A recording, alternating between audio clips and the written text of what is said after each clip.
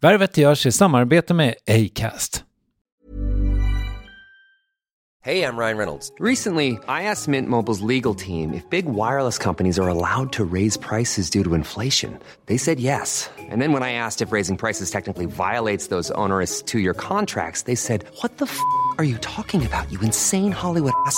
So to recap, we're cutting the price of Mint Unlimited from $30 a month to just $15 a month. Give it a try at mintmobile.com/switch. $45 up front for 3 months plus taxes and fees. Promo rate for new customers for limited time. Unlimited more than 40 gigabytes per month. Slows full terms at mintmobile.com. Quality sleep is essential. That's why the Sleep Number Smart Bed is designed for your ever-evolving sleep needs. Need a bed that's firmer or softer on either side?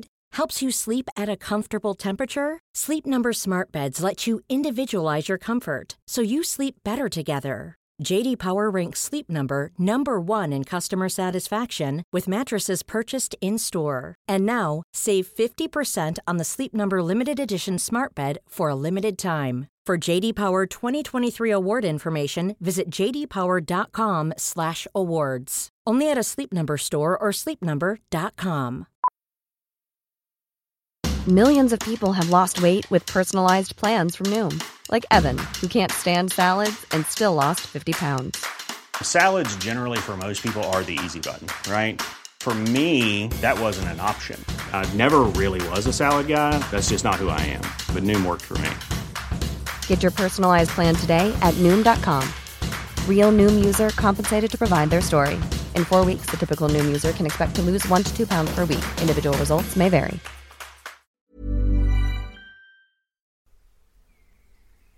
Värvet presenteras i samarbete med Nasonex, utomhusmöjliggöraren, som de inte kallar sig av någon märklig anledning. Men det är i alla fall Sveriges mest köpta antiinflammatoriska nässpray mot allergisk snuva. Och nu kommer ett litet test, så fram med papper och penna du som lyssnar, nu kör vi. Fråga 1. Vill du vara ute mer i naturen? Fråga 2. Sitter du framför en skärm lite för mycket? Fråga 3. Är du allergisk? Om du har svarat ja på någon av frågorna så tycker jag att du ska bege dig till beanoutsider.se. Jag vill för övrigt poängtera att Nasonex nässpray är ett receptfritt läkemedel från 18 år för behandling av symptom vid säsongsbunden och perenn allergisk snuva. Rådfråga läkare om du är eller tror dig vara gravid eller ammar, eller om du planerar att skaffa barn, har en obehandlad infektion i näsan, nyligen har genomgått en näsoperation eller har en skada i näsan. Får ingen effekt inom 14 dagar eller om du redan använder läkemedel med kortison ska du kontakta läkare. Använd ej mer än 3 månader utan läkarkontakt. Stort tack Nasonex och beanoutsider.se.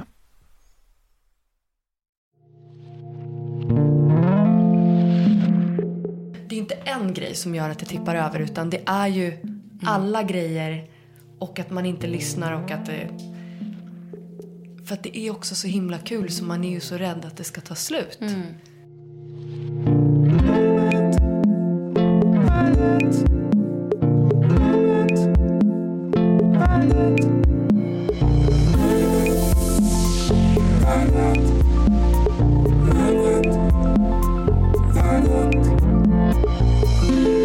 Det var kanske framförallt de själva som trodde på sig för ett dussin år sedan när de varit vilsna i livet på varsitt håll men förenades på en fest och i kärleken till musiken. Sen följde en period av att kastas mellan hopp och förtvivlan. De drog till London, bodde i kollektiv, levde på inga pengar alls och när de trodde att allt skulle ta slut så kom den vändningen. Och som den kom.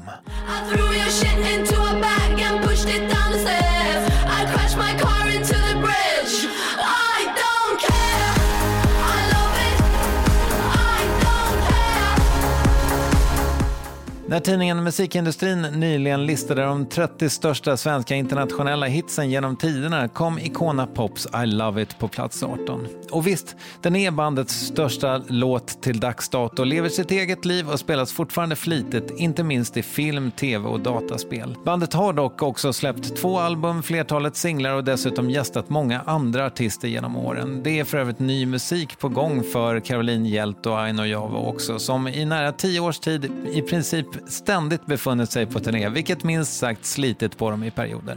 Men mer om det snart i Värvet avsnitt 435 med Icona Pop. Hur mår ni? Bra. Jag tror att det är någon hösttröttnad som har lagt sig lite. Okay. Men annars så. Alltså, den har lagt sig, det vill säga den har gått över? Nej, den har lagt sig som ett lock på mig själv. Ja. Så jag är liksom jag är jättetrött. Jag fattar. Ja, men jag mår bra. Härligt. Trött men bra. Jag tänkte att vi skulle köra en liten separat intervju med er båda. Då får jag liksom lyxen också att ha en sidekick en stund. Funkar det? Absolut. Härligt. Och då tänker jag att vi börjar i bokstavsordning, således Aino. Var kommer musiken från för dig? Ja, var kommer musik? Jag har alltid liksom älskat musik. Det är som att jag föddes och liksom stod framför tvn och kollade på AC/DC och försökte hoppa med och luftspela gitarr. Och sen så mina syskon har liksom gått på musikskola innan och brorsan spelade saxofon eller trumpet. Syrran spelade gitarr. De har liksom alltid suttit och klinkat. Men jag kom ganska sent in i själva den delen. Men hur som helst så gick jag på ett vanligt gymnasie, sjöng jättemycket. Jag var så blyg. Jag kan liksom inte förklara hur blyg jag var. Så fort någon tittade på mig så var jag liksom tvungen att titta ner. Så att för mig att bli en popstjärna, det var en självklarhet. Men jag tror inte andra såg det. För att jag hade så mycket problem med det. Och sen så hörde min syster mig sjunga i smyg. Och det här var i 9:an. Och tvingade mig att söka till Rytmus. Okej. Och jag skakade som ett asplöv på intagningsprovet. Men jag kom in. Och sen dess har det bara varit liksom... Det har bara varit en självklarhet. Och jag vet liksom att min pappa var ju rastafari. Så han lyssnade alltid på mycket reggae. Och mamma kom liksom från en så här klassisk finsk familj. Så det var mycket klassisk musik. Så liksom musiken har alltid varit... Det har varit så otroligt blandad musik i vårt hem.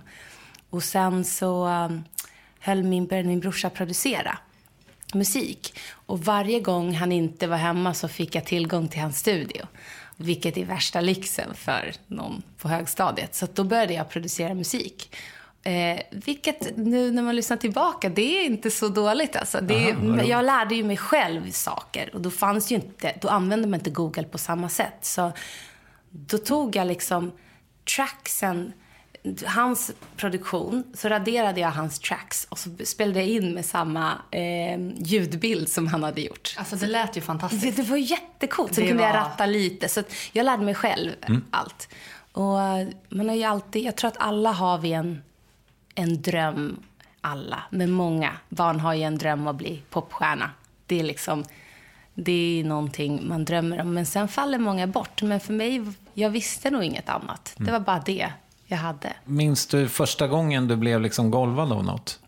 Jag kommer ihåg, MTV var ju väldigt stort på den tiden. Och så vilken låt? Jo, jag kommer ihåg, vad hette de då? Discoband Pulp, hette de så? You wanna live like common people. You wanna see whatever common people see. Wanna sleep with common people. You wanna sleep with common people like me. Jag tror liksom för att det var liksom en era av den typen av musik som var jättestort på MTV ett tag. Och det kommer jag ihåg, jag var, vad är det här? För det var ingen i vårt hem som lyssnade på sån musik. Och då blev jag helt så här, wow. Och sen så tror jag också typ alla pop, jag älskade NSYNC. Det var liksom, jag gillade inte pojkband, men NSYNC, där var liksom, jag tror att det var liksom en av de starka bilderna jag har från liksom sitta och titta på MTV. Och du är uppvuxen, som jag har förstått det, i Nacka. Tyresö. Vad är det för plats? Tyresö nu är det en jättemysig plats. När jag bodde där, då var det liksom, vi bodde i så här bajsbruna hus och det var väldigt 70-tals inspirerat liksom. Och nu har de ju liksom piffat till där, men när vi bodde där, då var det rätt sunkigt. Men det var ändå nära till natur. Det var otroligt fint, det fanns jättefina delar. Och jag tror, jag blev helt frälst av naturen. Så hade jag en hund som jag alltid gick med. Och så sjöng jag i skogen. Kommer jag ihåg. Du är yngst av 3 syskon? Ja, 3 helsyskon. Sen har jag massa halvsyskon. Massa har jag inte, många. Som farsan gjorde sen? Ja, exakt. Okay. Och i Gambia? Jag har 2 i Gambia och en i Norge och en i Södertälje. Som är jättenära. Fantastiskt. Som är nära, som du är tajt med? Jag fattar. Och jag är egentligen tajt med alla dem, men hon är ju som en syster till mig. Fantastisk. Efter min pappa gick bort 2001. Var det 2001? Jäklar, bra. Så, och då så på något sätt, jag tycker det är så fint att se hur vi, liksom hela familjen har, men alla har liksom fortfarande håller kontakt med varandra, tittar till hur man mår. Och mina andra syskon är ju närmare mina halvsyskon. Jag var liksom mammas unge lite mer. Så att nu försöker jag ta kontakt med alla, men liksom, de åker till Gambia varje år. Vi har hus där och massa släkt. Och så förra året fick jag följa med. Och det var en sån upplevelse för mig. För att vi bodde där när jag var jätteliten. Okay. Men så var jag jättesjuk. Jag hade lunginflammation 2 gånger. Och så sjukvården var inte så bra där. Så vi beslutade oss för att flytta till Sverige. Men nu när jag åker dit, så jag åker ju dit med gamla minnen. Och ser allt det här. Och kan liksom uppleva det som vuxen person. Och det tror jag förändrade mig när jag åkte dit förra året. Jag trodde aldrig jag skulle säga det. Men det var en sån ångestbit för mig att åka dit. För jag tänkte att alla skulle klaga på att jag inte hade varit där på så många år. Och så blev jag bara så omfamnad med kärlek och familjelycka liksom. Ja, vad fint. Din farsa var inte där så jävla mycket när du växte upp då? Nej, han flyttade ju sen tillbaks till Gambia. Och han såg ju alltid till att ringa. Men jag var ju liksom tonåring och ville liksom inte ha så mycket. Jag tyckte det var lite jobbigt när han ringde. Tills de där samtalen slutade. Så då blev det ju otroligt tomt. Och jag tror att jag insåg inte det förrän då. Men nej, han var inte där. Men jag tror inte jag lät honom heller vara där. För att mina syskon hade jättebra kontakt med honom. Men jag var liksom... Jag var arg tonåring. Tror jag. När han gick bort? Ja, nej, då tror jag att jag började... Då började nog min sorgeprocess. Men den kom liksom flera år efter. Jag kan ju fortfarande känna en otrolig saknad. Efter kanske samtal som man har haft med honom. Även fast det var alltid så här, hur mår du? Hur går det i skolan? Och jag tror att det är nu man har insett hur mycket de samtalen betydde. Det gjorde man inte då. Hur mycket Finland hade du i din uppväxt? Mycket. Väldigt mycket. Vi åkte varje sommar och undrar om vi åkte... Nej, jul var vi nog hemma. Men varje sommar så var det flera veckor Finland. Och jag gick ju på finsk dagis och finsk klass fram tills 7:an. Wow. Då började jag liksom i svensk skola. Så din mamma var 100% finsktalande? Ja. Och du har hört det hemma hela tiden? Ja. Okej. Hon är råfinne. Fantastisk. Hur är din finska då? Den var riktigt bra ett tag. Jag sa alltid, titta muran, kolla flygan. Men nu har jag inte så många finska vänner kvar. Kände du att du saknade en pappa? Eller hade du liksom... Du fann... ja. Fortfarande idag så gör jag det. Och det var ju... Nu när jag var i Gambia så blev det otroligt emotionellt. För att han var en fantastisk man.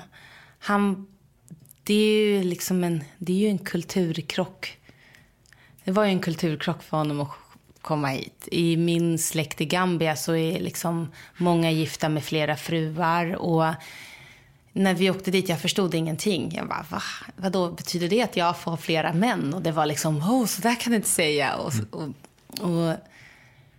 Men det jag fick höra... Jag tror att för mig var det viktigt att åka dit för jag fick höra det fina han hade gjort också.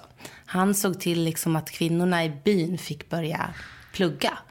Och det var viktigt att de fick lära sig mer om världen. Och inte bara leva i byn och vara mammor. Så att när man åker till Gambia så är det så här, you're Joe's daughter, wow. Och då, jag bara, vadå? Vem är det? Så här. Men mycket fint. Och sen tror jag att så här, det är klart, jag tänker på honom väldigt ofta. Väldigt, väldigt ofta. Men jag hoppas på att... Och jag har varit arg på honom. För det han har gjort. Men på något sätt så kommer förlåtelsen med tiden. Och jag kan förstå. jag kan aldrig, tror jag, förstå vad han har gjort mot min mamma, men däremot kan jag ändå på något sätt förstå kulturkrocken och allt som har hänt. Och sen är jag otroligt glad över mina halvsyskon, för det är underbara människor som jag inte skulle vilja leva utan. Du berättade att liksom din syrra tvingade dig nästan att söka till Rytmus. Men alltså, om du nu inte skulle få hålla på med musik, fanns det någon annan tanke? Jag tror jag har liksom haft jag har haft några drömmar. Musik har ju varit den som har varit självklar. Sen har jag faktiskt drömt om att bli arkeolog. Och drömt även om att bli astronaut. Okej. Men jag är jätterädd för små utrymmen. Jag kan inte ens åka hiss. Och har haft liksom hisspanik i många år. Så att det var ju helt fel. Och höjdrädd är jag också. Men det var liksom Men vad var det då som lockade? För det där är ju de två grejerna som man håller på med. Ja, jag vet. Och arkeolog känns ju inte Jag ser ju bara framför mig hur man hittar pyramider. Liksom. Men det är ju inte den stora delen. Vad är den stora delen då? Det är väl, tänker mig att man letar och så kanske man någon gång hittar något. Ja, så kanske det är. Och sen tänker jag också att det är jävligt mycket att man bara sitter och katalogiserar skit. Det verkar tråkigt. Ja, den sidan såg jag inte heller. Nej. Men jag kan säga att jag såg det är många musiksidor jag inte heller såg. Nej, jag fattar. Men vad som lockade... Rymden har alltid... Min syster har varit besatt av rymden. Och fick med mig det här när hon började förklara liksom, hur oändligt rymden var. Och på något hur sätt... oändlig den var. Ja, den är superoändlig. Den tar liksom aldrig slut. Väldigt oändlig. Och på något sätt, jag borde vara rädd. Men ibland när jag är allra mest stressad så kan jag liksom gå in på, jag har en NASA-appen. Så går jag in och så här... Då märker man att det spelar ingen roll om jag skämt ut mig. Vem är jag i allt det här? Det är på något sätt så här... Vet inte, jag känner mig så fri samtidigt som jag känner mig otroligt ensam. Och det blir nästan så här tappa fotfästet när jag börjar kolla på bilder. Men det är en skräckblandad förtjusning, någonting med rymden. Och sen att det är så mycket vi inte vet. Och livet, vi sitter här och man frågasätter mig väldigt mycket. Så här, är det här värt det? Kommer det här spela en roll? Hur var tiden på gymnasiet för dig? Var det bara sång? Ja, det var ju jag gick på Rytmus, en musikskola som faktiskt ligger precis här. Eller låg på den tiden vid Södermälarstrand. Det var nog en av de bästa tiderna i mitt liv. För att för mig blev det, jag fick tillgång till studio, jag hängde bara med liksintade människor som höll på med musik och sen också hade falsklägg, gick ut med folk, träffade en av mina bästa vänner där. Hade du syranslägg? Vad sa du? Hade du syranslägg? Nej, det hade jag inte. Nej. Det hade varit smart. Ja, det hade varit väldigt smart. Men hon var kortare än mig. Så, okay. I och för sig, det hade inte spelat någon roll. Om hon var längre hade det varit jobbigt. Men vi var inte så lika på den tiden. Och då hade liksom vi fake-lägg. Jag och mina 2 andra bästisar där. Så vi levde la vida. Men jag var väldigt stökig på gymnasiet. Jag såg till att ha helt okej betyg. Men jag var ute och busade väldigt mycket. Men jag tror... På grund av det så blev det ju... Jag vet inte. Gymnasiet var fantastiskt i alla fall. Var inte din mamma orolig då? Jo, men jag såg alltid till att göra det snyggt. Okay. Förutom en gång. Då sa hon till mig... Jag hade testat att röka på första gången. Och druckit på det. Och sen så låg jag i porten. För jag hade tappat bort mina hemmanycklar. Och så kom hon. Hon sa inte ett ljud till mig. Och sen kom hon in och hon sa någonting som är så djupt rotat i mig. Hon sa... Vad fasen sa hon? Hon sa typ någonting med så här... Ja, hur känns det? Har du ångest? Och så gick hon därifrån. Och efter det... Alltså aldrig mer mor orolig. Nej. Alltså besvikelse, det är ju det värsta som finns. Att bli arg kan man hantera. Men hon var så orolig. Fick jag ju höra nu, liksom, gamla goda tider.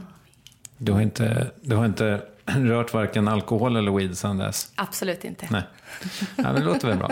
Hade du band innan ni bildade Icona? Ja, jag hade ett band. Jag hade ett band som hette Pickadoll. Okay. Och det var 6 killar och jag. Och jag var leadsångerska och spelade koklocka. Okay. Och så var det liksom lite soul, rock. Och funk? Nej, det var inte funk. Det var soul, rock och pop. Okay. Kanske lite blues också. För att våran gitarrist kallades för bluesman, tror jag, bluesboy. Han kunde spela gitarr liksom med gitarren på baksidan av. Han kunde shredda med gitarren på ryggen. Coolt. Så vi var ett band i många år. Vi började liksom på gymnasiet och sen så hade vi liksom 1 gig per år och det var alltid fullt och det var sjukt kul.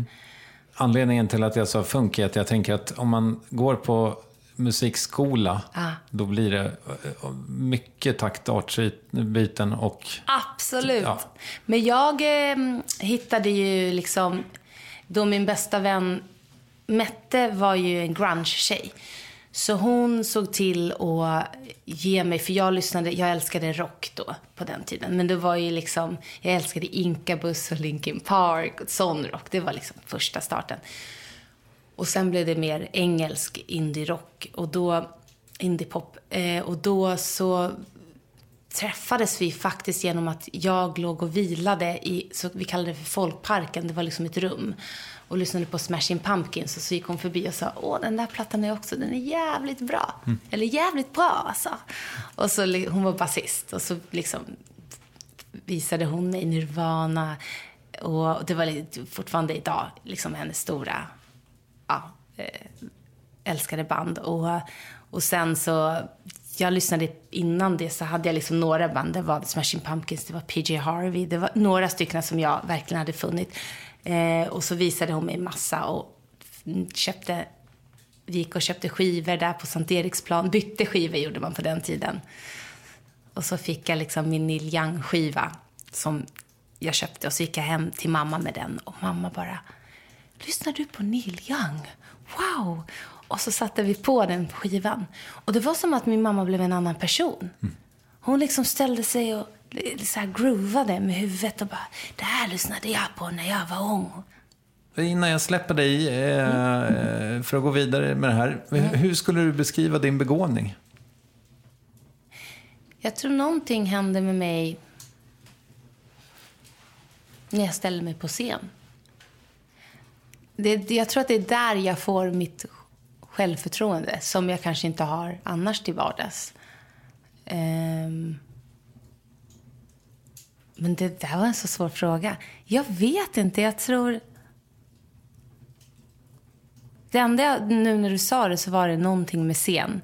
Så fort jag ställer mig på scen så är det som att jag så här, har hittat rätt och hittat min plats. Och det är som att jag får liksom en helt annan hållning. Jag får ett helt annat uttryck. Och jag njuter så fruktansvärt mycket av det.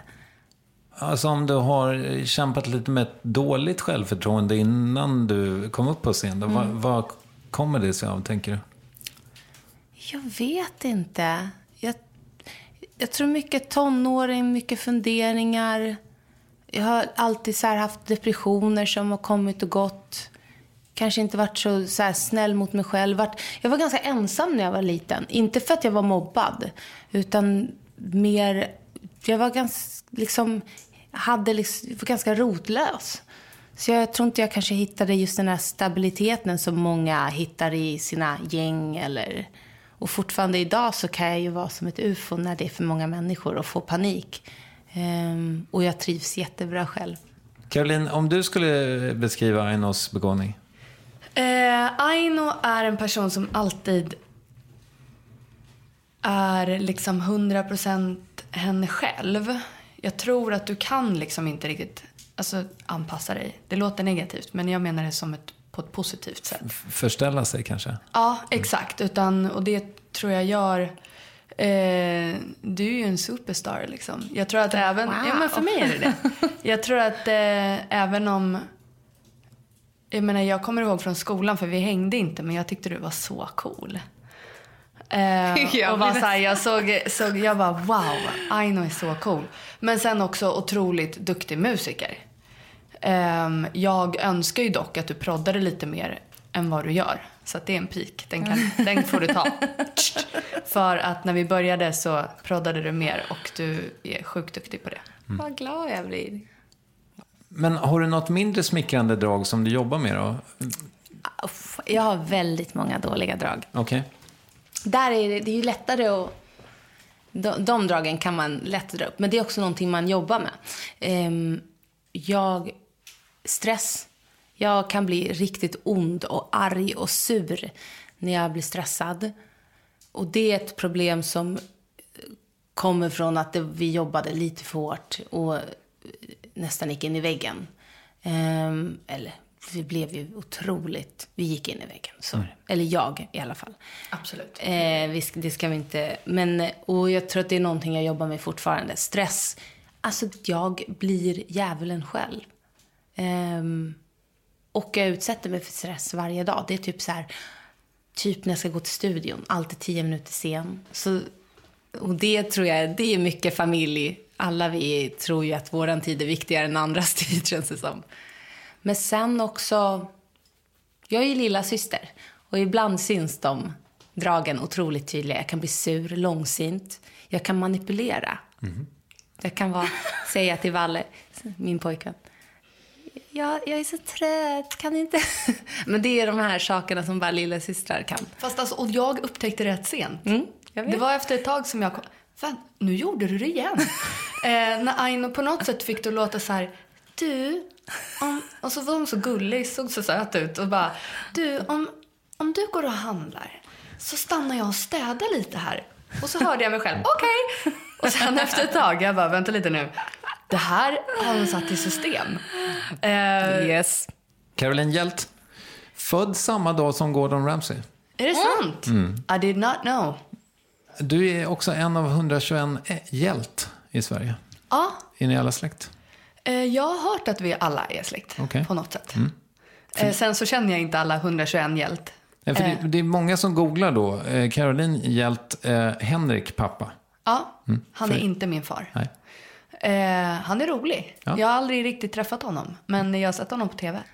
Jag trodde att Aino var född i Nacka. Där vet jag faktiskt inte vad du är uppvuxen, förutom att det är i stan någonstans. Första åren Lilla Essinge.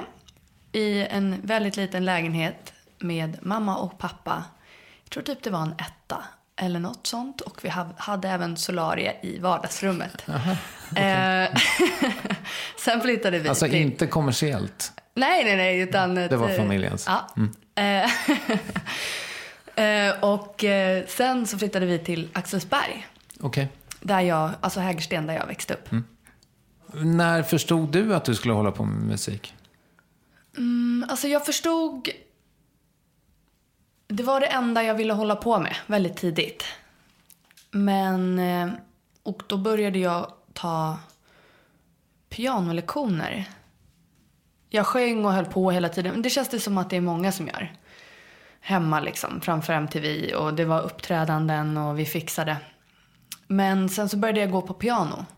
Hos min pianolärare i Gamla stan. Men sen började hon sjunga med mig istället. Och så sa hon att hon tyckte att jag var bättre på att sjunga. Spela piano. Så att då så sa hon, vi ska söka in till Adolf Fredriks. Och då tänkte jag, wow. Och det gör man i 4:an, va? Ja, det gör man i 4:an.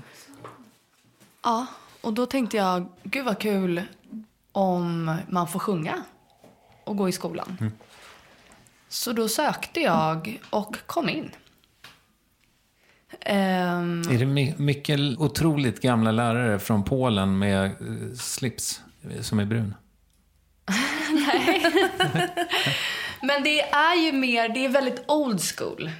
Liksom man pratar om, så här har vi alltid gjort det. Och man jobbar, alltså det är jämfört med mina andra kompisar som gick i andra skolor.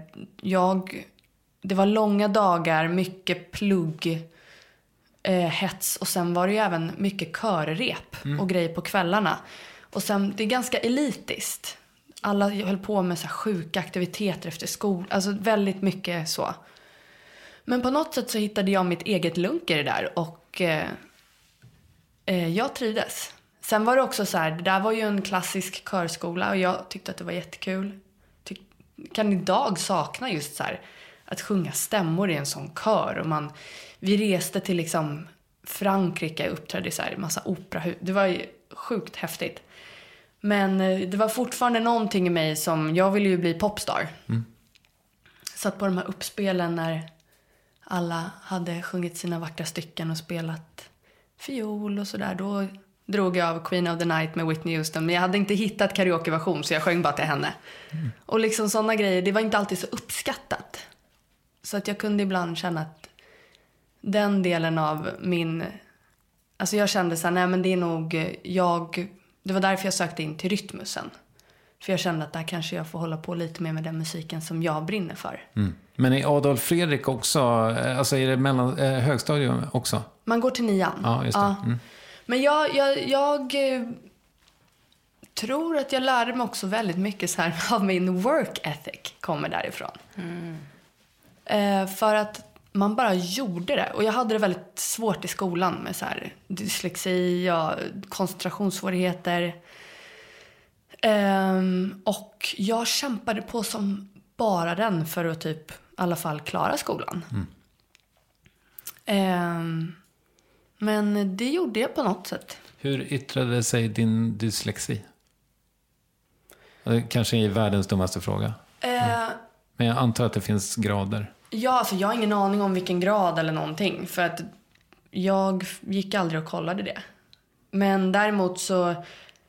Jag är jättebra på att läsa och läsförståelse. Men just när det kommer till att skriva så... Jag kan inte stava och jag slänger om bokstäver.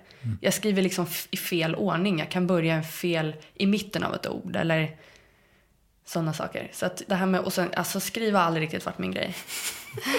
Det är till och med när vi ska skriva vissa grejer. Jag bara, I know, du skriver, jag signar. Jag har jättedåligt självförtroende när jag ska skriva typ så här offentliga notes. Eller jag kan typ börja skaka för att jag skriver så jäkla fult. Okej. Minns du den första låt du skrev? Alltså jag kan säga så här. Min mamma och pappa skilde sig när jag var kanske 7. Så pappa flyttade in till stan. Och hela den här skilsmässan var rätt jobbig för mig. Men hur gammal var du? Jag tror jag var 7 år. Förlåt, det sa du kanske alldeles nyss. Ja, nej men det är ingen fara. Men då dit pappa flyttade så hade hans kompis Benjamin en studio i källaren. Han jobbade jämt, men han var så himla gullig och lät mig komma ner och skriva mina egna låtar, spela in på riktigt, göra liksom demos. Förstår ni friheten? När man är så liten och någon som bara, vad vill du säga? Så alltså jag har så sjuka låtar om min mammas och pappas skilsmässa. Oh, wow. När jag bältar ut, tror att jag är typ Whitney Houston. Det är så här... Det är liksom helt... Jag lyssnade på det här för ett tag sedan och blev så här... Nej men vad hände? Och texterna är bara så, jag står här på torget och du ser mig inte. Riktigt terapisessions.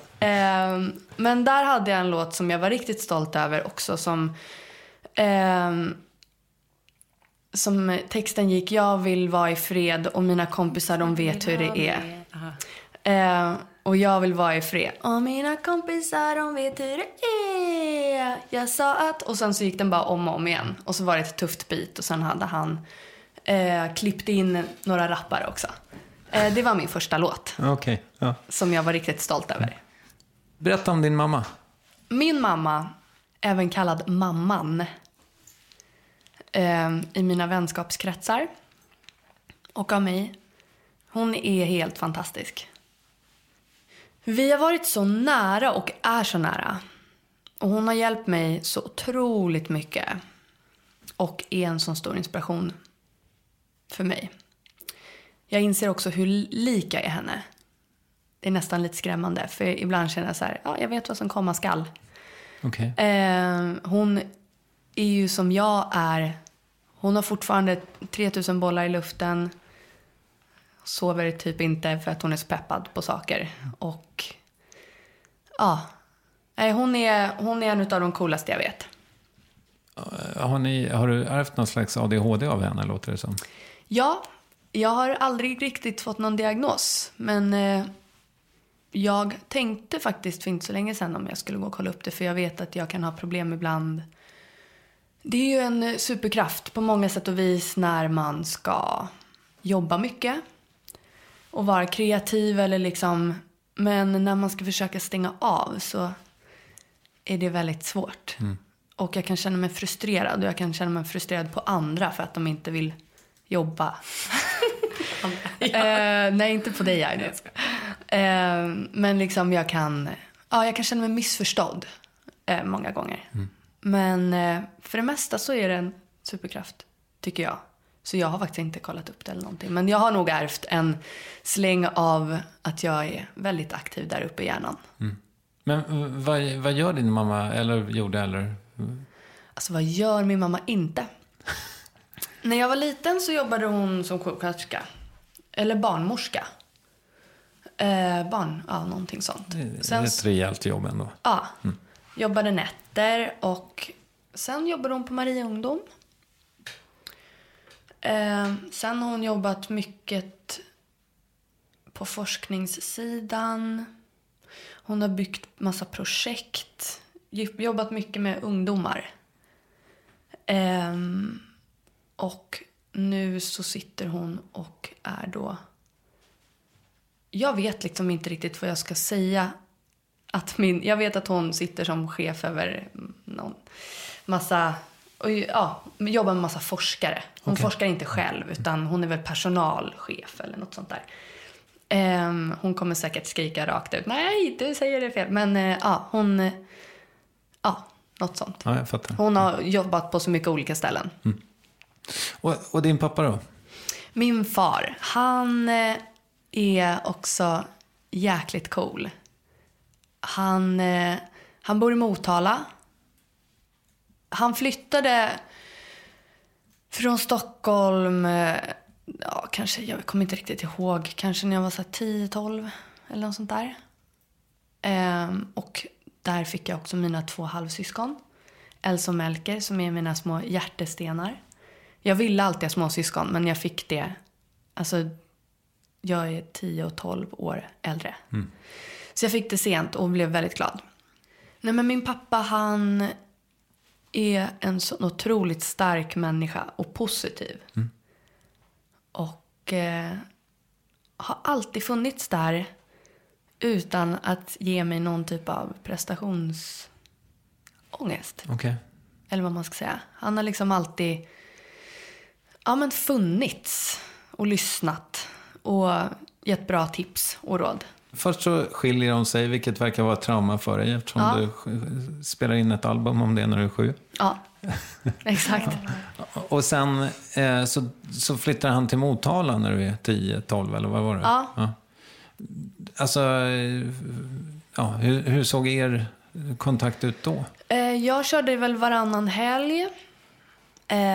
Åkte tåg, sprang efter skolan. Därav packåsnan. Jag hade alltid så mycket packning. Jag bara sprang överallt. Och då åkte jag. Och sen var jag mycket hos pappa på somrarna också. Trivdes du där också? Kände du dig hemma? Både och. Jag trivdes att hänga med pappa. Sen så... jag saknade väl mina kompisar i stan. Och jag har alltid gillat att vara på landet. Men... det var mycket där också som jag inte hittade mitt hem i liksom. Jag var väldigt sen med allting. Jag var ett barn jättelänge. Och på liksom alla diskon när man började gå på sånt. Och folk så här höll på med killar. Då sprang jag runt i cirklar och drack för mycket läsk. Alltså det var så här... väldigt sen med allt. Och likadant. Jag åkte ju till landet och tyckte att det var... Jag älskade att hålla på med hästar. Jag hade säkert kunnat flytta dit på grund av att jag ville ha en häst. Liksom. Okej. Det fanns hästar där pappa var? Exakt. Så när mina kompisar bara, men vi var på den här festen eller... Och jag bara, så jävla tråkigt, jag var på landet. Men då sprang jag liksom runt och lekte häst och tyckte egentligen att det var jättekul. Så jag har väl alltid gillat landet väldigt mycket. Har du en bra relation till din pappa idag? Ja, det har jag. Vi har det jättebra idag. Han kan förstå mig i mycket. Alltså, såklart. Jag har säkert fått massa från honom så också. Jag har ju bott väldigt mycket med min mamma, som jag tror har gjort att jag har blivit så lik henne i vissa saker också, såklart. Men ja, jag och pappa har en jättebra relation idag. Och han tävlade mycket i skidor när han var yngre. Och kan förstå liksom den här pressen och hur man måste lägga upp saker. Och dra oftast sportparalleller till mitt artisteri. Okej. Vad var han på för nivå? Han var högt upp för typ svenska landslag. Alltså han var jätteduktig i utförsåkning. Förresten, Aino, jag missade en följdfråga, kände jag. Du sa att du alltid har dragits med depressioner. Alltså, vet du varför? Nej, jag har liksom... Nej, jag vet faktiskt inte varför, men jag har kommit fram till det nu på äldre dagar. Vilket är synd, för jag hade kunnat ha ett mycket lättare liv annars. Men mycket ångest och depression har varit en del. Och sen, ju mer stress det blir, ju mer ångest och depression blir det oftast. Så att jag måste vara jätteförsiktig att ta hand om mig själv jättemycket. Och det är väl egentligen där jag fann träningen. Att det har hjälpt mig att få endorfiner som min kropp kanske inte själv skapar alltid. Just det. Och så här, också skiftandet av ställen och skiftande av årstider kan göra jättemycket. Just våren är jobbig för mig, vilket är konstigt, för det brukar inte, jag vet inte hur stort vårdepression är. Ja, men jag tror att det är ganska utbrett faktiskt. Ja, då så. Vilket är... Aldrig höst. Ja, inte för dig. Nej, hösten brukar jag tycka är lite så här mysig och all stress lägger sig. Jag tror att det är mycket så här, man ska åka på turné, man ska göra mycket, det är ett nytt år, ny sommar. Tillbaka till dig, Caroline. Aino hade ju ett band som heter Picadoll. Jag vet inte om du känner till dem. På Rytmus. Jag har faktiskt kollat en gång. Jag spelade på ett ställe och tyckte ni var coola. Kul. Gud, vad kul. Ja, vad roligt. Ja. Hur var det med dina band? Ja, jag höll på med musik på alla möjliga sätt. Och ville så mycket. Och kände mig så frustrerad att det inte riktigt gick framåt. För jag testade verkligen... Alltså jag körde hårt. Jag testade det mesta. Men vad betyder det mesta? Nej, men jag var verkligen så här...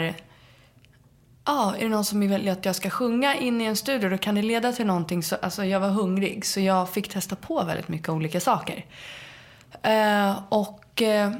Sen bestämde jag mig att efter gymnasiet så ville jag dra till New York. För det var en dröm jag hade haft. Så jag hade sparat ihop pengar och sen så hade jag hittat någonstans att bo. Och så drog jag dit själv. Och där lärde jag mig mycket också. Det var liksom en viktig resa för mig. För att dels jag hade sjukt kul, men jag hade också väldigt jobbigt just jag åkte dit själv. Och jag kände väl lite så här, okej, vart ska jag vända mig?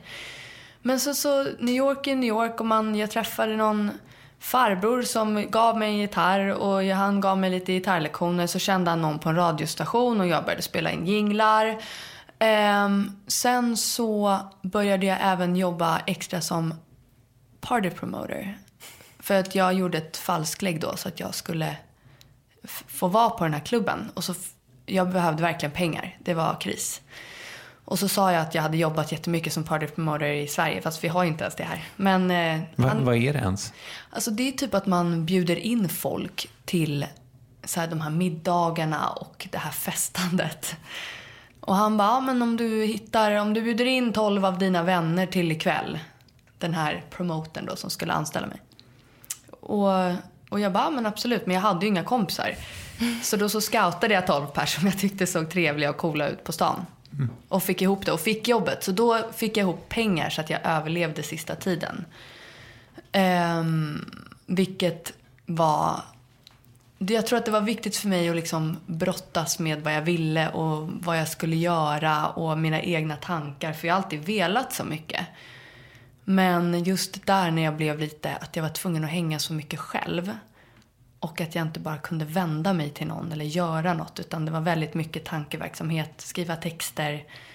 Det tror jag var en viktig resa för mig. För det var lite där jag bestämde mig, gud vad jag vill det här. Även om jag på något sätt visste det innan att jag ville hålla på med musik, så blev det ännu tydligare för mig när jag åkte iväg själv. Men sen skadade jag benet och kunde inte åka tillbaka. Och jag undrar om jag kanske inte hade skaffat band med dig om jag inte hade. Nej, det tror jag definitivt inte. Vänta, du skadade benet? Ja, jag hoppade studsmatta på fest på fyllan. Okej. Och bröt bakre korsband och allt man kunde bryta. Så att jag kunde inte, det här var 3 dagar efter jag kom tillbaka från New York. Så jag kunde liksom inte åka tillbaka dit. Och jag kunde inte göra alla de här grejerna som jag hade tänkt. Så då blev jag fast i Sverige. Och det var där ni träffades? Alltså jag och Aino träffades ju lite efter det. Ja, just det. Så det var ändå bra.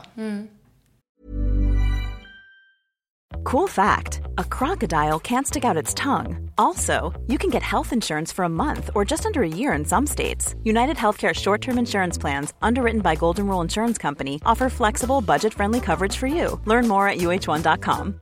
Hey, I'm Ryan Reynolds. At Mint Mobile, we like to do the opposite of what Big Wireless does. They charge you a lot. We charge you a little. So naturally, when they announced they'd be raising their prices due to inflation, we decided to deflate our prices due to not hating you.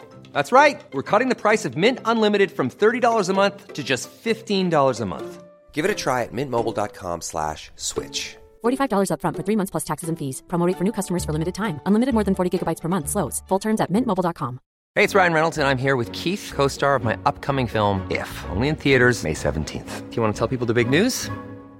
All right, I'll do it. Sign up now and you'll get unlimited for $15 a month and 6 months of Paramount Plus Essential Plan on us. mintmobile.com/switch. Upfront payment of $45 equivalent to $15 per month. Unlimited over 40 gigabytes per month. Face lower speeds. Videos at 480p. Active Mint customers by 531.24 get 6 months of Paramount Plus Essential Plan. Auto renews after 6 months. Offer ends May 31st, 2024. Separate Paramount Plus registration required. Terms and conditions apply if rated PG. Yes, ny sponsor. Värvet presenteras i samarbete med Svea Bank. Och jag menar inte att ta ner stämningen, men dessvärre är ju lågkonjunkturen här, vilket innebär att de flesta branscher har det tufft och också väldigt många privatpersoner. Jag vet själv vad det är att ha en trasslig privatekonomi. Det var struligt i många år för mig och låg ofta post i hallen med trista logotyper i ena hörnet. Och jag hade också i flera års tid ett helt gäng betalningsanmärkningar. Och tyvärr är det nog många som har det svårt att få ihop till räkningarna just nu, som har hamnat i ekonomiskt trubbel. Och det här Svea Bank kan kliva in med något som kallas skuldfinansiering. Där löser de skulder hos inkasso och till kronofogden, och till och med om kronofogden vill sälja ditt boende har Svea Bank möjlighet att hjälpa till. I den här tjänsten får du en personlig handläggare som gör en grundlig genomgång av din ekonomiska situation. De tar kontakt med dina kreditgivare och när ett lån beviljats löser de dina skulder åt dig och samlar dem i ett enda lån med en avbetalningsplan som din ekonomi klarar av. För om du har hamnat i klister, du är inte ensam och kanske kan det här hjälpa dig. På svea.com/skuldfinans kan du läsa mer. Tack Svea Bank. Det här mötet när ni bestämmer, för om man har läst på det minsta om er, då vet man ju att ni gick då på Rytmus båda två, och det har vi kanske konstaterat här också. Men att ni, och sen så gick det ett par år antar jag? Ja. Det gick faktiskt rätt många år. Ja, okej. Innan vi, Jag tror typ 5 eller någonting. Ja. Det var också därför det kändes när vi sen sa till våra gemensamma kompisar från gymnasiet att vi hade startat band, så var de så här, men vänta, va? Nu? Så här långt efter, och ni har ju aldrig hängt. Att det kändes inte så tippat för folk att vi skulle göra det. Men du, förresten, du svarade aldrig riktigt på ifall du har haft några band. Nej, jag har inte haft några band. Jag har varit med i olika konstellationer. Men jag såg mig nog ganska mycket som en solartist innan jag träffade Aino. Ja, jag fattar. Jag tänkte aldrig att jag skulle vara i ett band med någon annan, riktigt. Och du skrev under tiden, eller? Ja. Träffade liksom olika, jag jobbade med lite olika producenter. Och sen jag var också med något tjejbandskonstellation någon gång påtänkt som aldrig blev av. Och som jag var liksom, jag ville bara hålla på med musik. Var tjejbandet i New York eller här? Det var här. Men har du massa demos från den tiden då? Ja. Hur låter det?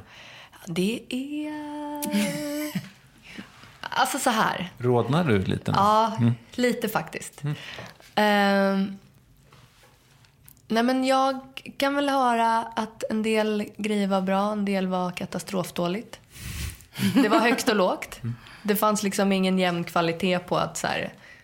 Men det som jag kan sakna i vissa tidiga... Alltså, det fanns just den här naiviteten som nästan är svår att få till ibland när man har hållit på så länge. Och man har lärt sig hur saker och ting funkar och hur man ska skriva en låt. Och när man inte visste någonting av det där. Då kunde det vara ibland sån pure bara feeling när man hittade rätt. Även om det var mer sällan som man gjorde det. Så att, ja men absolut. Det fanns några glimtar.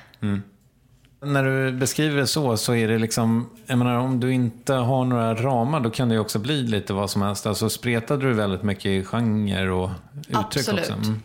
Det var väldigt mycket, men jag höll på ganska mycket med soul ett tag också. Okay. Det var alltid pop, men mer åt det souliga hållet. Jag var väldigt nördig när jag gick på gymnasiet. Också just liksom, för vi pratade om det, jag och Aino, för inte så länge sedan, att jag gick i en årskurs där folk stod och övade sina skalor. Det var väldigt mycket liksom så här, jag vet inte, lite competition. Och vad jag förstår så var det inte riktigt så innan. Nej. Utan jag kom in i någon sån här årskurs där liksom folk bara, det var läskigt när ni kom in. Ja. Okej. Och jag var väldigt nördig med mina vocal warm-ups och jag hade mina mål och jag stod och sjöng liksom Mariah Carey och Beyoncé och tänkte att nu jäklar. Men det var ju också där jag träffade Tove.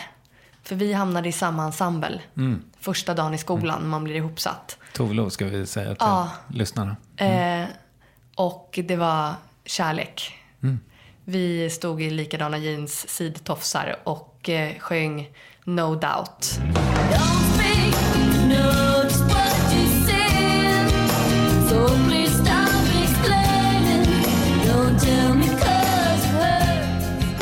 Och båda hade så låga jeans så att vi kunde inte ta upp mickarna på scen. För att vi liksom, det var bara så här, då skulle vi visa hela rumpan. Så det var liksom, jag kommer ihåg det här så tydligt. Det finns, jag måste kolla på dem, det fanns ju någon som spelade in. Det skulle vara väldigt kul att se våra första uppspel. Det här mötet när ni bestämmer att ni ska starta band, hur såg det ut? Jag bodde då i min mammas gamla lägenhet. Techno Street kallade vi den. Och alla mina kompisar har typ bott där någon gång. Så det var ju lite som ett kollektiv där vi hade det helt fantastiskt. Det var magiska dagar. Också för att folk hade liksom inte... Det var som en samlingspunkt där vi alla kunde vara. Och då, när vi träffades, så var det just en av de här episka kvällarna i lägenheten. Och när Aino kom dit så var det ju också bara så här... Ja, men det var kärlek för första ögonkastet. Jag kände verkligen så här... Vem är du? Varför har vi inte hängt varje dag? Och när du sa att vi skulle skriva så på något sätt trodde jag på det. Fast jag inte brukade göra det när folk sa det. Var ni lite vilsna båda två liksom, eller? Absolut. Det var liksom... Jag tror också man blir så här inslängd i den här vuxenvärlden efter gymnasiet. Och man skulle plötsligt ha ett jobb. Och jag hade liksom inte hittat sin grej. Och sen så blev jag precis dumpad av min... andra riktiga, men av en kille som jag var jättekär i. Så hade han ringt några dagar innan och sagt att det här funkar inte. Och det var ju liksom så här 3 månader in i förhållandet. Och jag var ju nykär fortfarande. Så jag var jättedeprimerad och hade liksom hade legat i en säng i typ 2-3 dagar. Och sen så hade vår gemensamma kompis Emily fått reda på att den här killen hade dumpat mig. Och vi var inte jättenära, men vi kände varandra från Rytmus. Och vi har alltid haft ett band med varandra. Vi har liksom hört av lite spontant ibland. Hur är läget? Och så hörde hon av sig till mig och när hon fick höra det här och tvingade mig att följa med på en fest. Och bara, du måste träffa människor, du får liksom inte ligga där hemma själv och gråta och tycka synd om dig själv. Nu måste du rycka upp dig. Så satt jag där på tunnelbanan på väg hem till dig och kände bara så här: okej, nu börjar livet. Nej, men det var verkligen helt sjukt när jag klev in i den här lägenheten och alla de vännerna som jag fick liksom efter den kvällen. Det var en helt ny värld för mig. Jag hade bara hängt på Söderkällan med falsklägg liksom. Men det var otroligt, alltså det var sån bra energi. Och så var det liksom Caesars Palace, den här Hot Chip spelades. Ja, exakt. Alltså det var bara den musikeran. Ja, det var ju liksom helt fantastiskt. Verkligen. Och Aino, du föreslår att ni ska jobba ihop, att ni ska skriva. Ja, men mitt i det här, träffa massa nya människor, så går vi ut och dansar på Berns, då den här klubben 2351. Just det. Jag hade ju aldrig sett de här ställena förut. Men då så liksom mitt i det här mörka kaoset, vi bara, vi borde skriva ihop liksom. Och det är ju väldigt ofta någonting man säger, men så blir det inte av. Men på något sätt tror jag att vi båda var på ställen i våra liv där man liksom... Alltså vi hade inget att förlora. Nej. Det var lite, jag tror lite det var på den här... Om det inte blir något snart med musiken. För det hade varit så många år av att man ändå hade försökt på olika sätt. Då tror jag liksom att man hade nästan börjat tro på kanske det som folk sa. Ja, verkligen. Och för mig var det så läskigt att det skulle bli verklighet. Vad sa folk då? Ja, men så här, skaffa ett jobb? Ja, men typ det är väl en jätterolig hobby eller skaffa ett jobb. Men vi hade ju jobb. Men just det här med att... Ska inte börja plugga? Ja, lite så här. Och det är inte så mycket... Jag har alltid haft fantastiskt stöd hemifrån. Utan det är mer varit runt omkring samhället som har pushat på det där. Så när vi träffades, och jag kommer nästan inte ihåg hur det hände, men du kom hem till mig. Och vi satt där och började skriva. Då kände jag någonting så här, alltså, nu händer det. Det är sjukt. Det var helt bananas vilken energi jag fick. Ja, det är detsamma. Jag sitter bara och ler här. Men det är så roligt att prata om det. För man kan liksom knappa in i den känslan på 1 sekund. Då satt vi och skrev musik. Och sen så började vi göra planer på att ta över världen. Typ i samma sekund. Och sen kom just det här. Att vi var ju tvungna att skrika rakt ut att vi hade band. Och inte vilket band som helst. Utan vi hade världens bästa band. Det är sjukt kaxigt. Det är ju vi bara, ni vill inte missa det här. Nej. Ni kan få vara del av våran första spelning. Och du förstår ju, tjejer med dåligt självförtroende bara vände. Och du hade ju även rätt mycket kontakter från när du hade spelat i band. Exakt. Som du yttrade lite försiktigt till mig. Och jag bara tvingade dig att ringa de här. Och du tyckte det var så jobbigt. Men jag bara, har du ringt? Nu ringer du. Och sen så fick vi då våra gigs. 1 månad hade vi på oss att skriva allt material. Ja. Så det var, jag tror att vi kände att vi behövde liksom olika mål. Och att folk behövde veta att vi var ett band, så det blev på riktigt. Så vi såg ju till att få allt att hända. Och det är ganska coolt hur man kan med små medel liksom, få allt att gå ihop sådär. Ja, det fanns ju inget annat.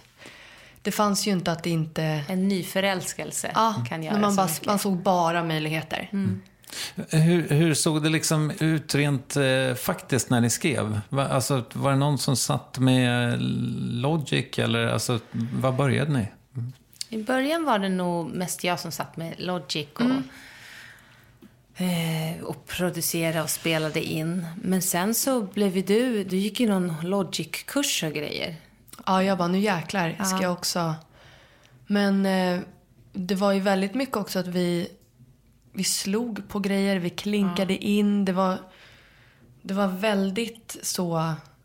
Gå runt och slå på grejer, vad som kunde låta coolt. Men väldigt hemmabygge.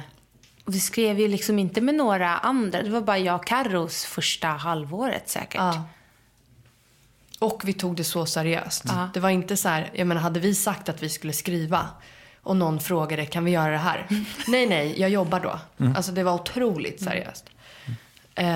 Och det tror jag var väldigt viktigt, för att det satte någonstans en riktig standard från början. Vi lallade liksom inte runt när det kom till ikon, utan det var dödsseriöst. Ni skrapar ihop låtar till ett första gig. Och sen vad händer sen? För ni flyttar till London någonstans här också. Ja, sen giggade vi. När vi spelade på Strand, så var det var vår andra spelning, eller hur? Då hade vi tjatat på Adis att han skulle komma. Som än idag är vår manager. Just det. Och han kom. Ja. Och vi skulle träffas dagen efter, vi var sjukt nervösa. Och så sa han att men han tyckte om det han hade sett. Just det. Vi hade liksom fått låna en skinnjacka. Det är så blurry i den där tiden. För att man har liksom... Den historien har man berättat så många gånger. Men när man går in på detalj, då bara... Men jag kommer ihåg att jag träffade på Adis första gången. Just det. Nu. Jag spelade synt bakom en tjej som heter Rosanna. Som höll på med musik. Och där så träffade jag Adis första gången. Och så jag bara, så här, jag tycker om honom. Och sen så träffade vi honom tillsammans. Sen... Ja, men han bodde ju, alltså jag kommer ihåg, för vi mejlade honom bara, du måste komma. Ja. Kanske en gång i veckan skrev vi, ja du kommer väl. Så han kände sig lite så här, han borde ju gå. Och varför vill ni ha just honom? Jag vet inte, det var liksom... Vi gick väldigt mycket på magkänsla på den tiden. Ja, det var väldigt mycket. För du sa, jag känner för honom. Ja. Och då sa jag, då går vi på honom.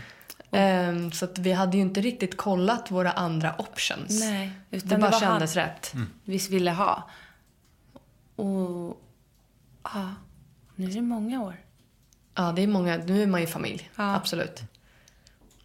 Men sen drar ni till London. Exakt. För att breaka. Först började vi åka dit för att skriva med människor. Men sen så var det väl, för vi blev ju signade där borta. Till ett bolag som heter Mercury. Så då var det liksom så här, de signade oss. Det var en jättestor grej för oss, för det var ett stort skivbolag. Och vi skulle skriva vår första platta där. Så vi flyttade ju dit. Och det blir värsta... Ja, men det var så här... Nu händer det feelingen.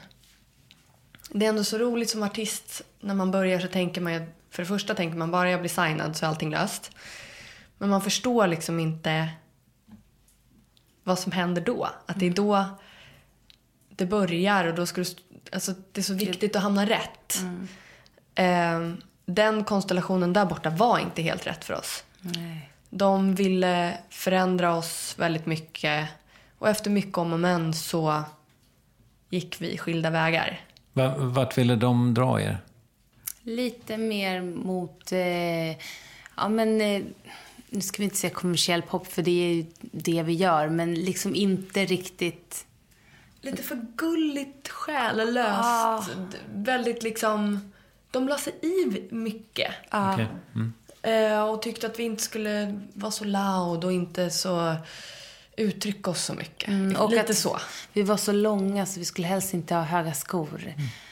För att då kunde vissa känna sig... det var så löjliga grejer. Ja, det var riktigt...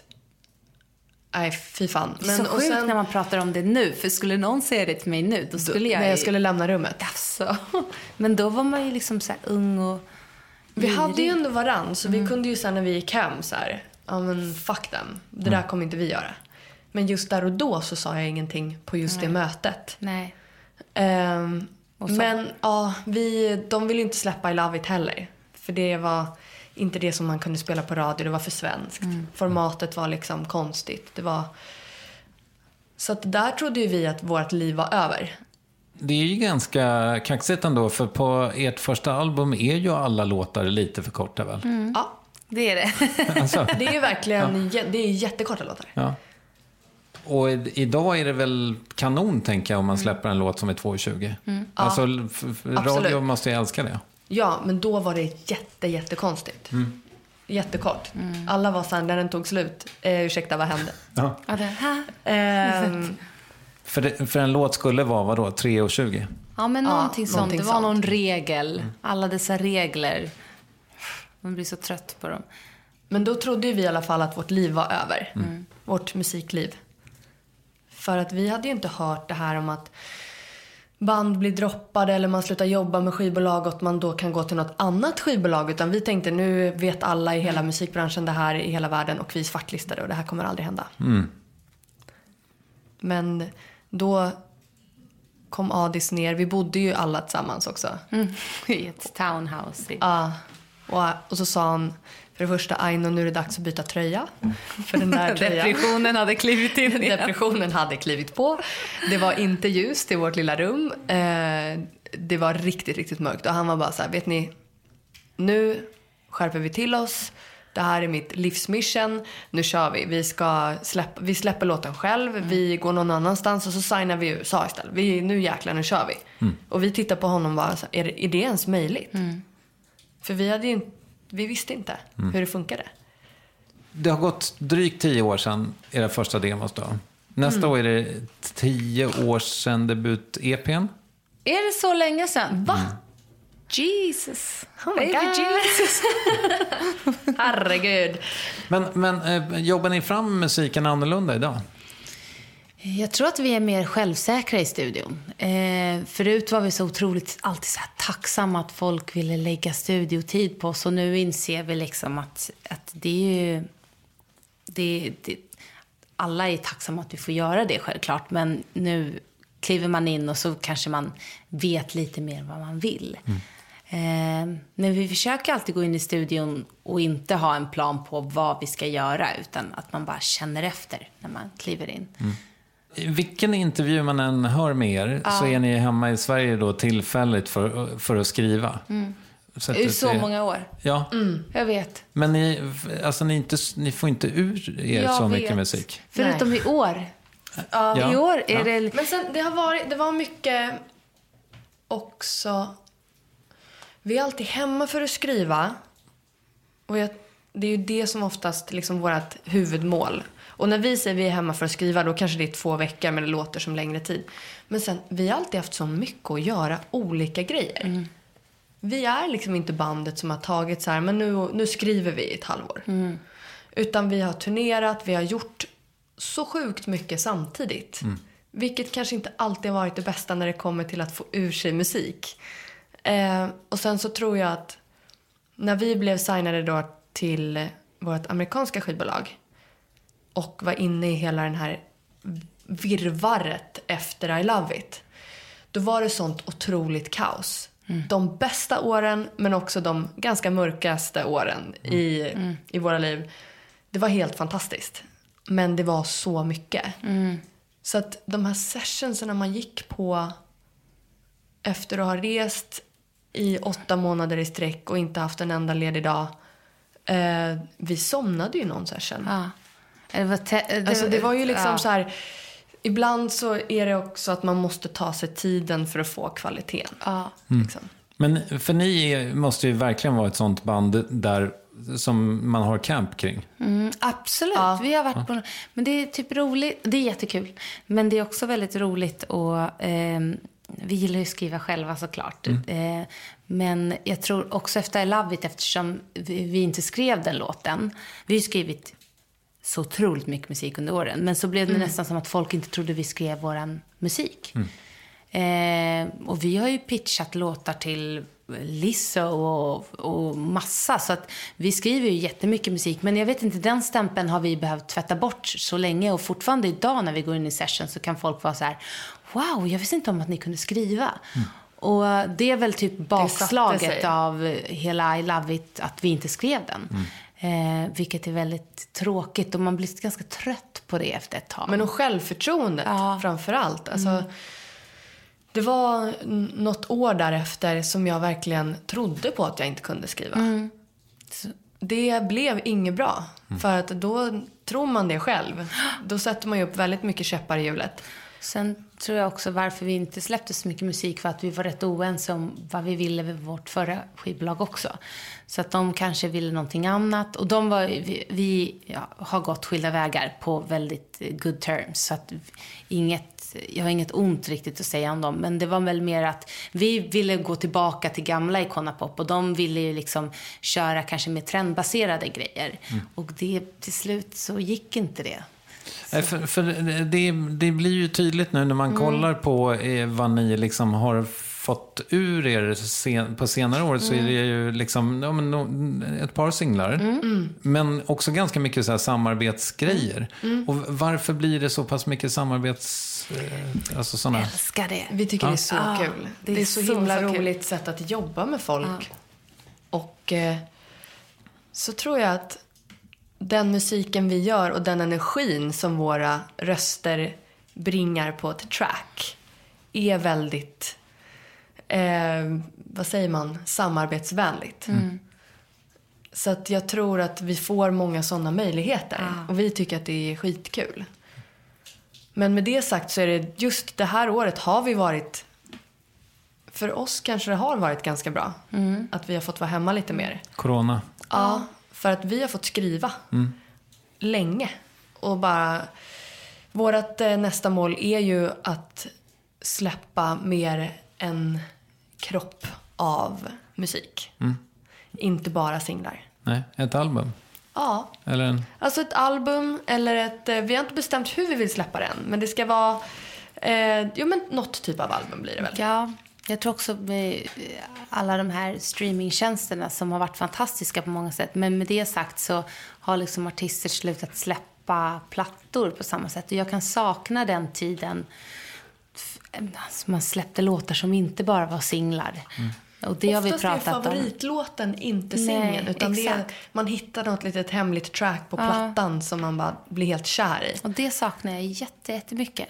Så jag tror att vi har liksom pratat om det ganska mycket, att vi vill släppa det så att våra fans kan lyssna på kanske inte bara singlarna utan de så kallade sämre låtarna. Ja, de andra låtarna som inte är tänkta för radio.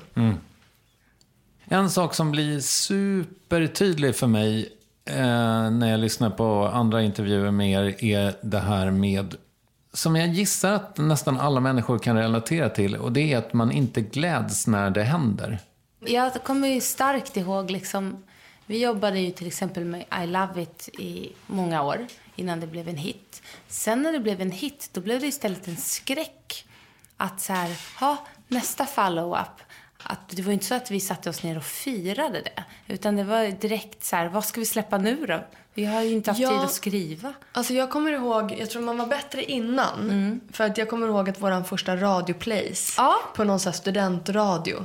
Det firade vi. Studentradio. Ja, det firade vi liksom med champagne, Adis kom. Nu har vi våran första någonsin radioplays liksom.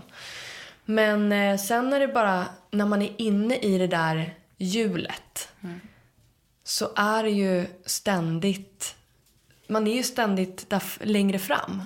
Hur ska vi toppa? Hur ska vi kunna fortsätta? Tänk om allt tar slut. Så den rädslan är alltid lite där. Sen är det ju väldigt, det var det jag menar med att vi hade de roligaste åren med det vi fick vara med om, galenskap, stök, vi festade som bara den. Vi hade sjukt kul. Men det fanns också många stunder där som var tunga, svåra och ett mörker. Det är liksom, det var allt samtidigt. För det blir lite för mycket. Det blir väl en overload liksom. Det är väldigt svårt att göra en sån där grej lagom. För det går ju inte. Nej, sen tror jag att alla förväntningar, jag tror att du och jag hade vi bara puttrat på, men när det är också så här stora skivbolag och massa sånt, så blir det också att då är inte den här kärnan som är jag och Karo som satt i soffan och skrev musik och skulle ta över världen, den spelar ingen roll längre, för att det är så många andra som tycker och tänker.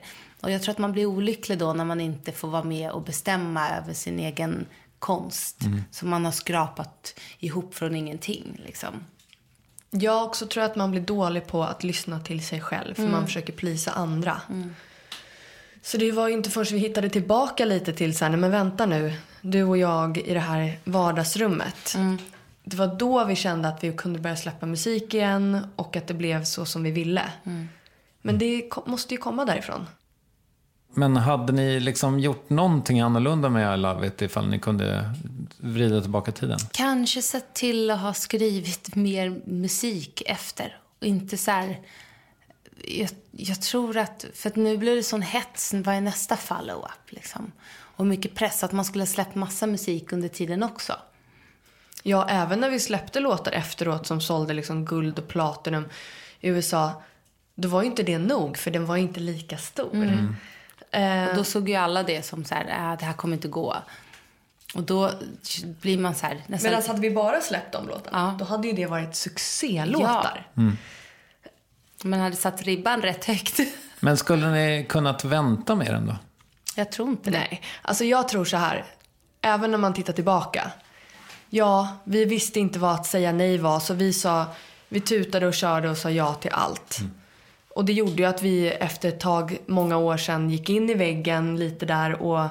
Men samtidigt så tror jag att vi hade inte kommit dit om vi hade vetat att man ens kunde dra i handbromsen. Eller om vi hade tänkt, om vi tog hand om oss själva. Alltså jag vet inte, det låter så konstigt, men det blev som det blev på grund av att vi bara rock'n'roll körde, tror jag. Vi kunde inte reglerna, så att vi var bara så här, ja. Apropå det här med liksom mörkret och att bränna ut sig och sådär. Nu är det möjligt då att jag lägger sordin på stämningen, men det är 2,5 år sedan som Avicii gick bort. Jag antar att ni kände honom? Lite smått bekant, spelat med honom. Spelat ihop. Alltså jag tar upp honom för att när jag har intervjuer med er så känns det som ni kanske kan relatera till hur han verkar ha mått de sista åren där. Absolut. Jag tror när man ser också på vad heter det, dokumentären, så jag blir otroligt glad över att vi är 2 då. För vi kan ju alltid stoppa varandra. Men också den ensamheten som kommer med att vara en så stor offentlig person. Att det blir ju liksom, dina vänskapskretsar blir ju bara mindre och mindre. Och till slut kanske det är hans bodyguard eller vad det är som liksom är din bästa vän. Så det är ju väldigt, den branschen man är ju rätt sjuk. Och det, i början så tänker man inte på det. Men jag tror att när man blir så stor som han, så då är ju du bara en produkt liksom. Folk vill bara ha bild med dig så de kan lägga upp det på Instagram och få likes. Det handlar inte om dig som person längre. Och det är det som blir så himla sorgligt. Att han liksom ibland kanske sa nej till gigs, men stod där ändå sen och gjorde gigs. För det finns alltid ett gig till, en sista. Det här är en chans. Om vi inte gör det här så... Det är så många sådana. Ja, och alla vill ha pengar. Ja, för att när alla tjänar pengar på att du går upp på scen. Det är ju det är likadant när man ser, som Whitney. Folk ville inte att hon skulle bli nykter. För att de hade det ju fantastiskt. På det sättet som hon levde sitt liv. Jag tror att många gånger så är det är så farligt när det blir bara att man providar för hur många andra människor som helst. Att om man själv skulle stanna upp, då... Vad händer då? Men ni gjorde ju det. Ni stannade upp. En kort sekund. Ja. En kort sekund. Det var läge då. Det var...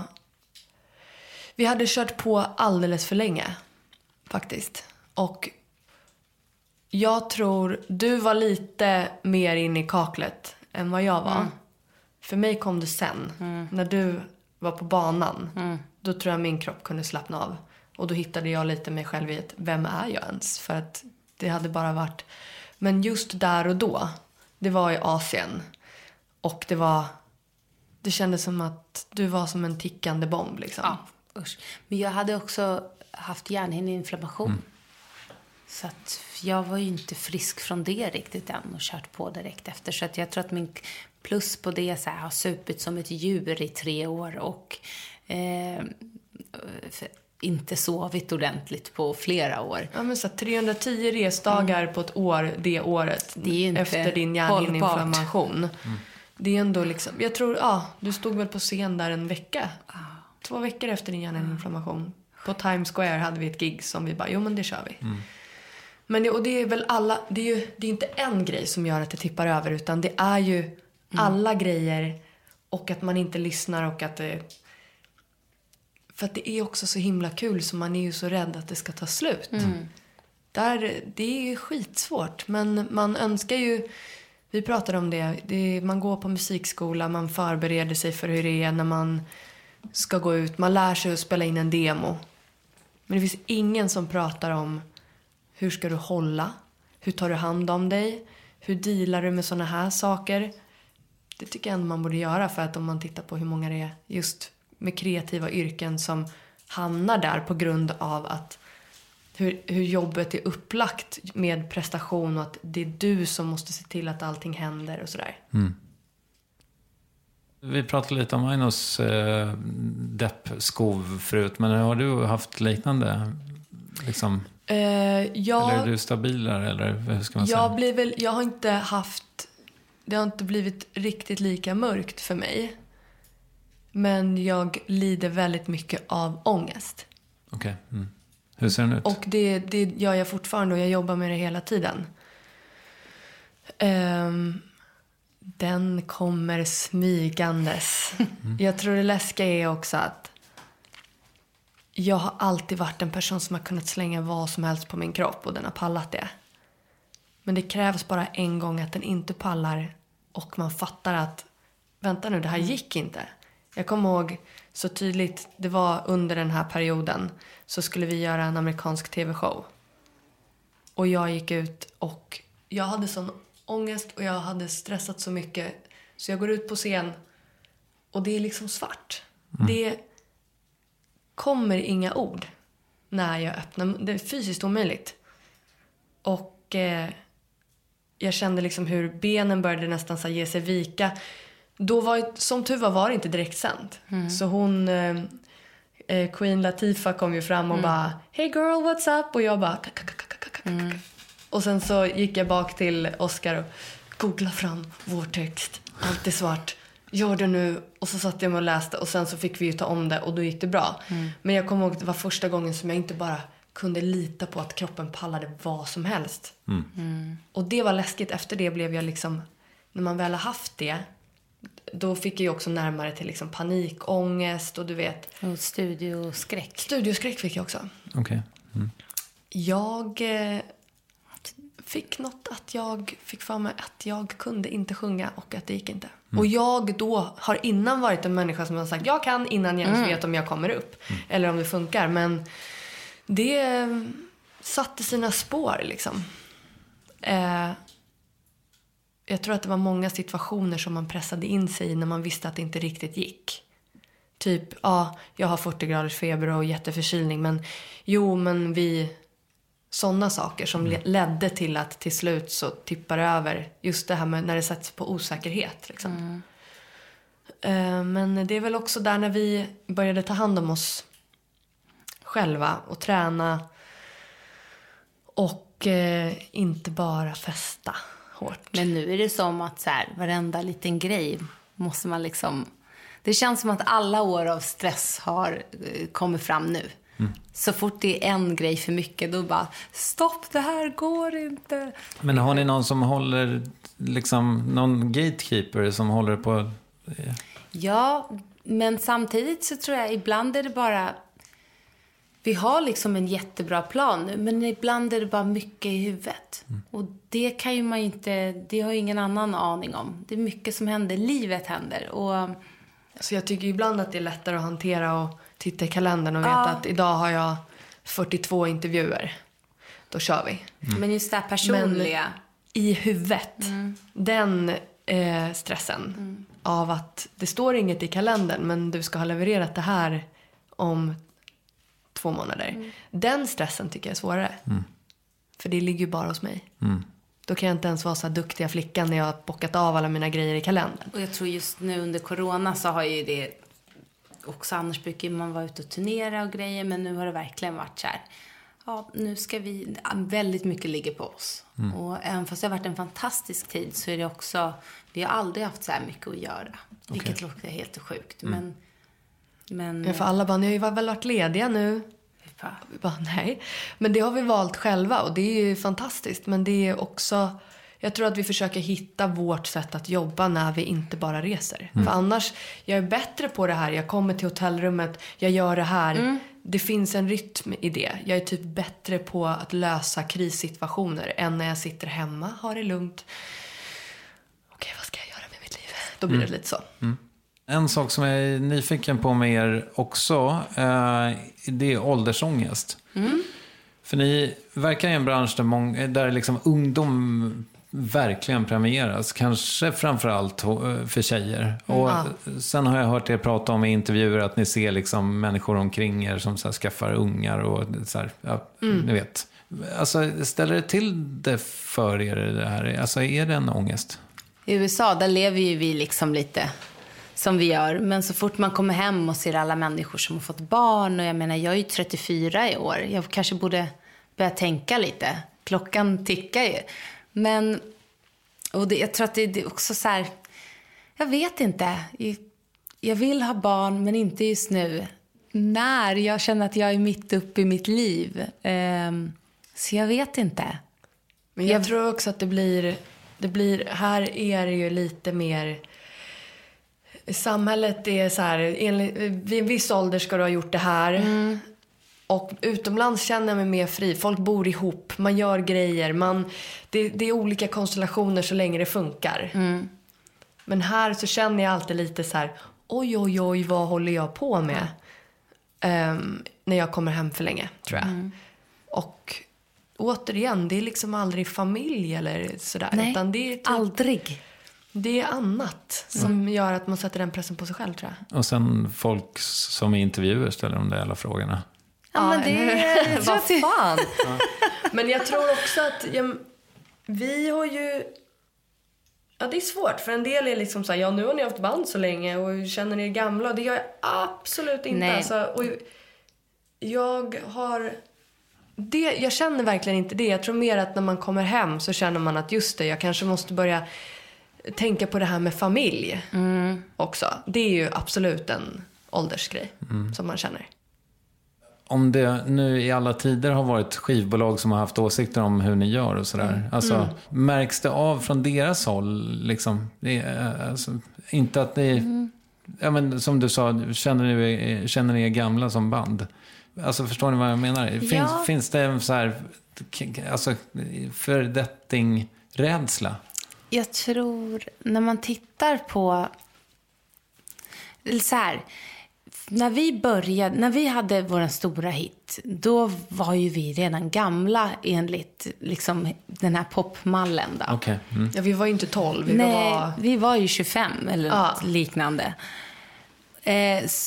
Men det, och nu så när man tittar på musikbranschen så är det så här, det är häftigt att kunna se stora artister, Cardi B, Beyoncé som är gravida på scen, och när de har fött sitt barn så är de fortfarande sexiga kvinnor som får ta plats och stå på scen, och det tycker jag är kul att se, för det fanns inte när vi började.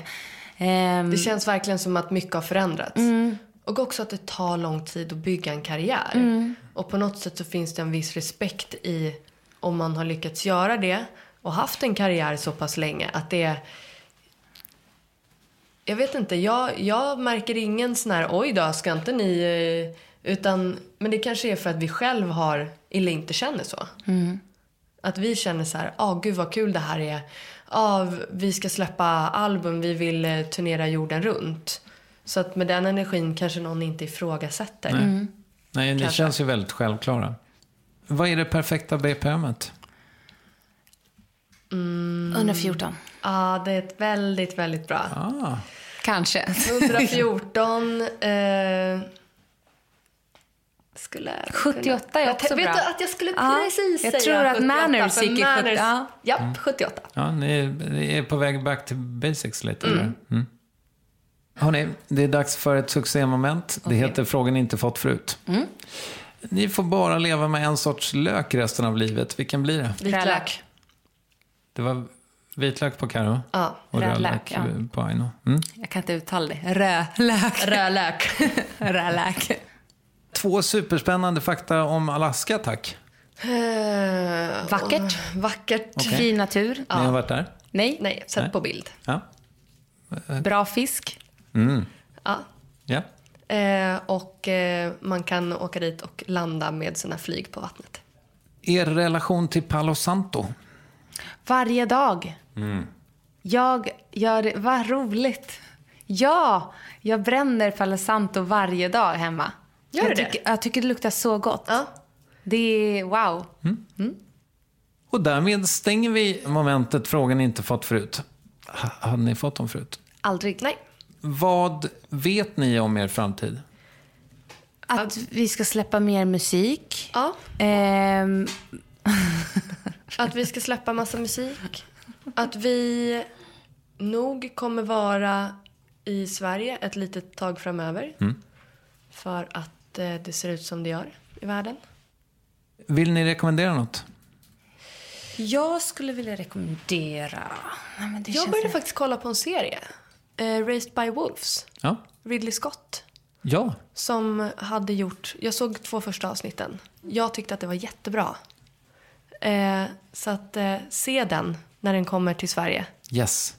Kul. Ja. Är vi nöjda med den här intervjun, hörni? Ja, jag tror det. Jag har inte reflekterat så mycket. Nej. Så det brukar vara ett bra tecken. Ja, vad härligt. Stort tack för att ni kom hit. Tack själv. Tack så jättemycket. Det var väldigt trevligt.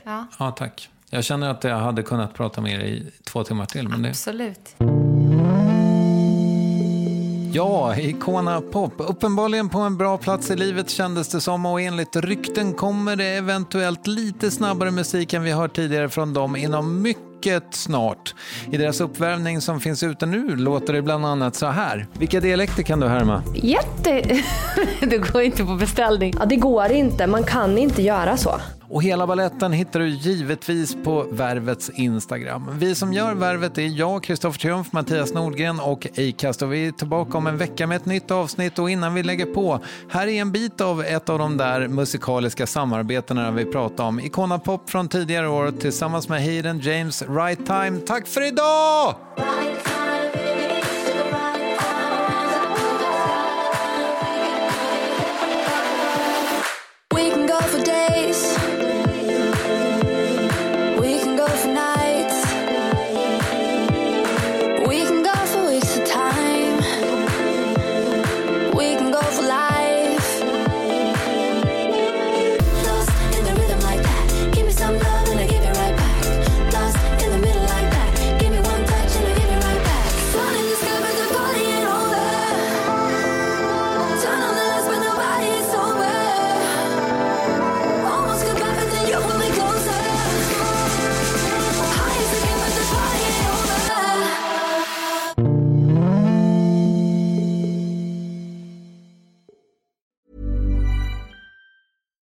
Hi, I'm Daniel, founder of Pretty Litter. Cats and cat owners deserve better than any old-fashioned litter. That's why I teamed up with scientists and veterinarians to create Pretty Litter. Its innovative crystal formula has superior odor control and weighs up to 80% less than clay litter.